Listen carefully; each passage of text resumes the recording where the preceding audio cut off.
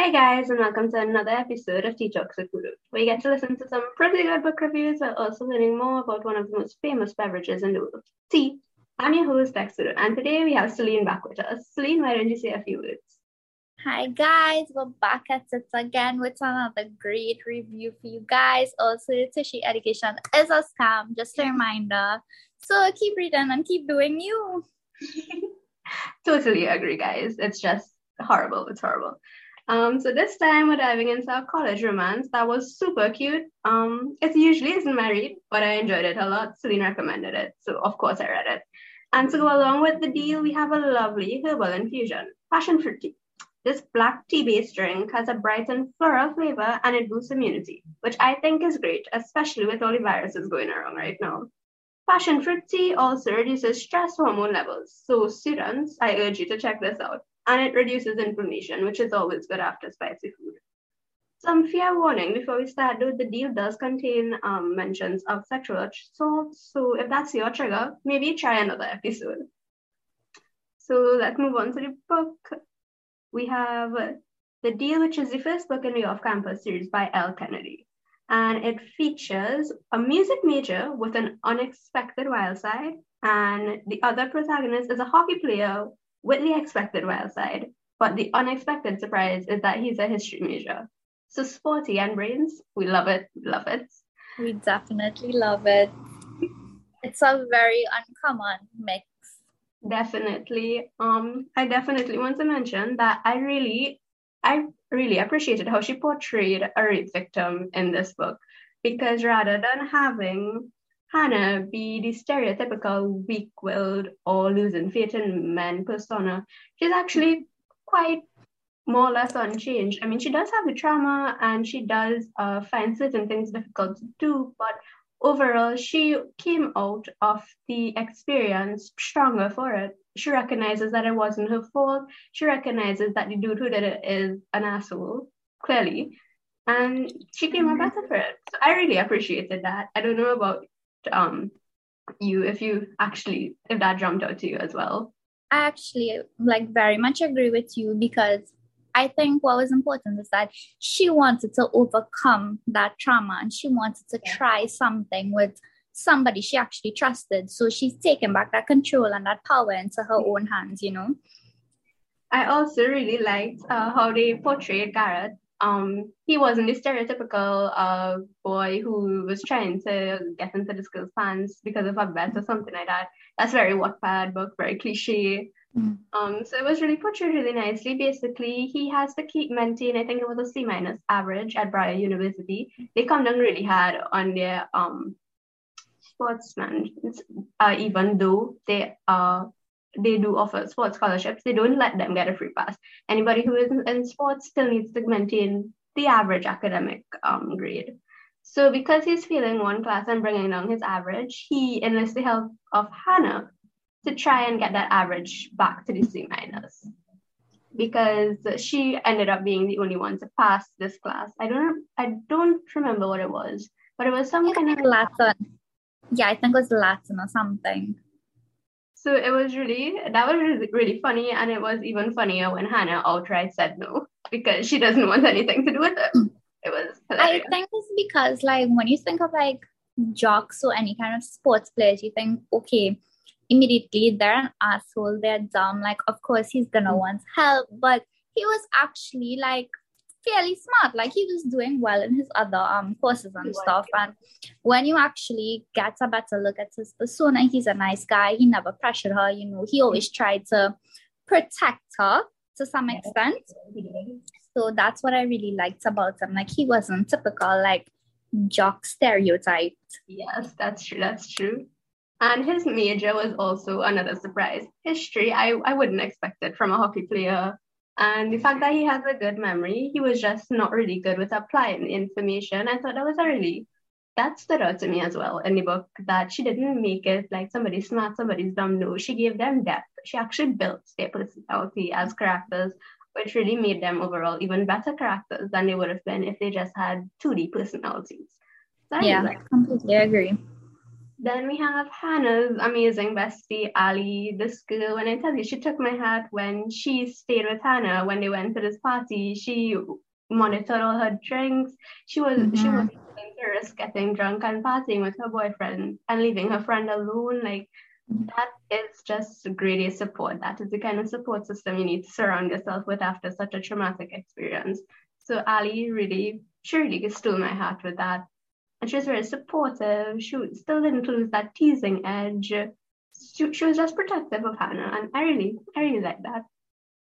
I think that all the like accommodating characters were like amazing because everything you said about Ali and then the boys who were Garrett's friends, like they were just so funny all of the They were time. good. Like I think all the characters were just very well developed. They were even the way that Garrett eventually snared Hannah to help him because he found out at the party that she had a crush on Justin. And then they end up in this symbiotic relationship where Garrett would help Hannah become the type of girl Justin would be interested in, and then Garrett gets to maintain his average to play at this hockey game. I honestly thought that would be the end of like the plot, but further in to recognize that Garrett came from an abusive household, and then to see how that shaped him not to become a similar monster, but to grow to actually see how wrong it was. Again, grade A character development. I didn't expect it, so it was really, really good. I think even after she started like coming regularly, like I think all of them who were living, all of his roommates and stuff, like she cooked for them. Like it was very like family-esque. Like I Yeah. thought that was really cute as well. And then when all the boys ushered her out of the kitchen because, and I quote, my mother taught me manners. If somebody cooked for you, you clean up, no questions asked. Literally, Peak literally. behavior, peak behavior. We love to see it. We will preach it until we die. Like, honestly, I didn't expect this. I didn't expect the book to go as good as it did. But from the first page I opened, where she was just casually mentioning her trauma, I was like, this looks like it's going to be interesting. I'm hooked. I'm sold. Let me read it out. I am not one for contemporary romance. It's very rare I would read a contemporary romance book, but when I actually started this book, I'm like, okay, it's gonna be a typical like college type of situation, but the amount of different things from the character development to past trauma from both their ends and how that develops them and how that actually impacts their relationship. I think I was like, this book is taking me by storm. It did, it did. And then I also liked the little snippets of their college life, the actual college life, away from their personal traumas and stories and whatnot, where you actually get to see Hannah's her major. She's a music major. And she has a really beautiful voice. She even sang for Garrett at one point, so he could objectively see if if what she was upset about was something that she should be upset about or not. And he I basically fell in love with her yeah. after he heard her sing. That was it. That was it. And from the time I met Cassidy Donovan, the asshole who stole her duet, who tied up this poor girl's head, it was horrible. But I also like that it pushed her to, if she still won the scholarship, which was amazing, and she did it on her own, which she should have done initially. So Correct. I appreciate that Cass could fall in a hole. I really don't care about He him. could dad. He could really dad. Maybe he has a redemption arc. I don't know. I don't care where he about Hannah. And honestly, Yeah. it's so infuriating to her. Like I got angry on her behalf more times than I can count. Like he was like, that fly that is buzzing when you're eating and it's trying to kill it. So how that is And you just can't. You just keep missing. You just keep missing. But at the same time, I'm kind of happy it happened because if it didn't happen, she wouldn't have done it by herself. exactly so. Exactly so. So there was something good out of it, even though we still all hate Cassidy. That is key example of everything happens for a reason. It is. It is. And I believe at the end, I was really happy that Garrett's father, his whole ideal celebrity image that his teammates had, I was very happy that it broke down, that Garrett actually trusted them enough to come out and say, okay, listen, I can't really deal with you all idolizing my father, given that he was the one who beat me and my Mhm. mother, and was just. I really think it took a lot of trust, and it really portrayed men in general as a really different view from the stereotypical don't show emotions, don't cry, etc., etc. And I really like that on Halloween, Hannah actually took initiative to go to him and like they spent Spend time with them. Yeah. and then he actually trusted her enough to come out and say why he didn't like Halloween. It wasn't any stupid reason. There was a genuine reason. It was the first time that his father started to hurt him. So that took a lot of trust. It took a lot of effort on his part. And honestly, it was well done, in my opinion. Garrett has my heart. He has my heart. So, in terms of seeing fictional men from contemporary romances, yeah, Gareth is in my top 10. I don't usually read contemporary. I usually read it if I'm like searching for another book to read. But most of You read us that in between. it's just like a filler. It's kind of like when you're hungry, Right. but you're hungry for food, but you're eating a snack. That Yeah. was this book. And I don't Even like I read a very heavy like fantasy or something, and I just need like a little break in between. That is why I will read a contemporary romance, but it's really hard to actually find a contemporary romance that doesn't like bore you and the plot is not like, very cliche or predictable. But this one, like top tier book. well done. Another, I think the only other contemporary romance that comes to my head this year that I read as like that kind of in between while I was looking for more books was Dreamland Billionaire, the first book in that series. That was. I started the second one this week, and I heard people say that the second one was much better because the first one was a little bit overhyped. But we'll see how that goes. And we will let you come on when you finish that one so you can talk more about those little contemporary romances that actually meet your expectations. But yeah, that was the deal in a nutshell. Any final words you want to say, Selene? I just think that everyone needs to read this book. Like, this book was one of the first contemporary romances that was actually recommended to me by a friend. And when I say that this took like my expectations like sky high, rocket sky high, I'm like, where do you find a man like this? So I definitely think this was a great read.